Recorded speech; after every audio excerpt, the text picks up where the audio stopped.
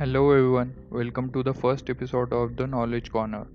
In today's episode, I am going to share with you some information about Area 51 and some interesting facts related to it. So let's get started.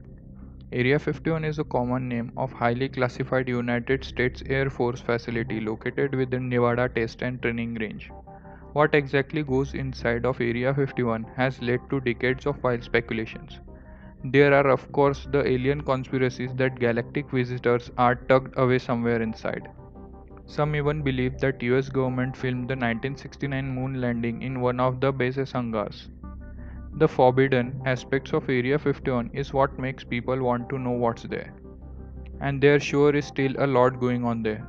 Here are some interesting facts about Area 51. Number 1.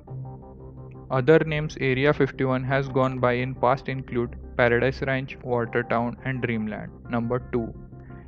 It was created in 1955 for a secret project with a code name Aquatone. Aquatone was the code name for the U-2 aircraft which was created to spy on Soviet Union. Number 3. If you cross the borderline, you will be arrested or potentially worse. According to one of former Area 51 security guard, he had been given all clear to waste anyone trying to penetrate the borderline. Number 4.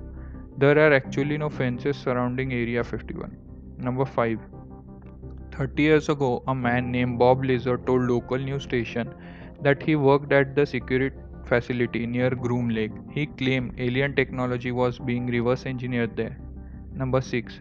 Activity on surrounding public land is heavily monitored by the military. There are magnetic sensors on the road to alert guards where you are coming from. Number 7. If you check out Area 51 on Google Maps, the little street view guy turns into spaceship when you hover over the map. Number 8. And finally, there's a conspiracy theory that the moon landings were staged there. This hasn't been confirmed or denied, but space equipment including land rovers and life support system were tested and adjoining facility at Area 51. Today Area 51 is still very much in use according to Google Earth. New construction and expansions are continuously happening.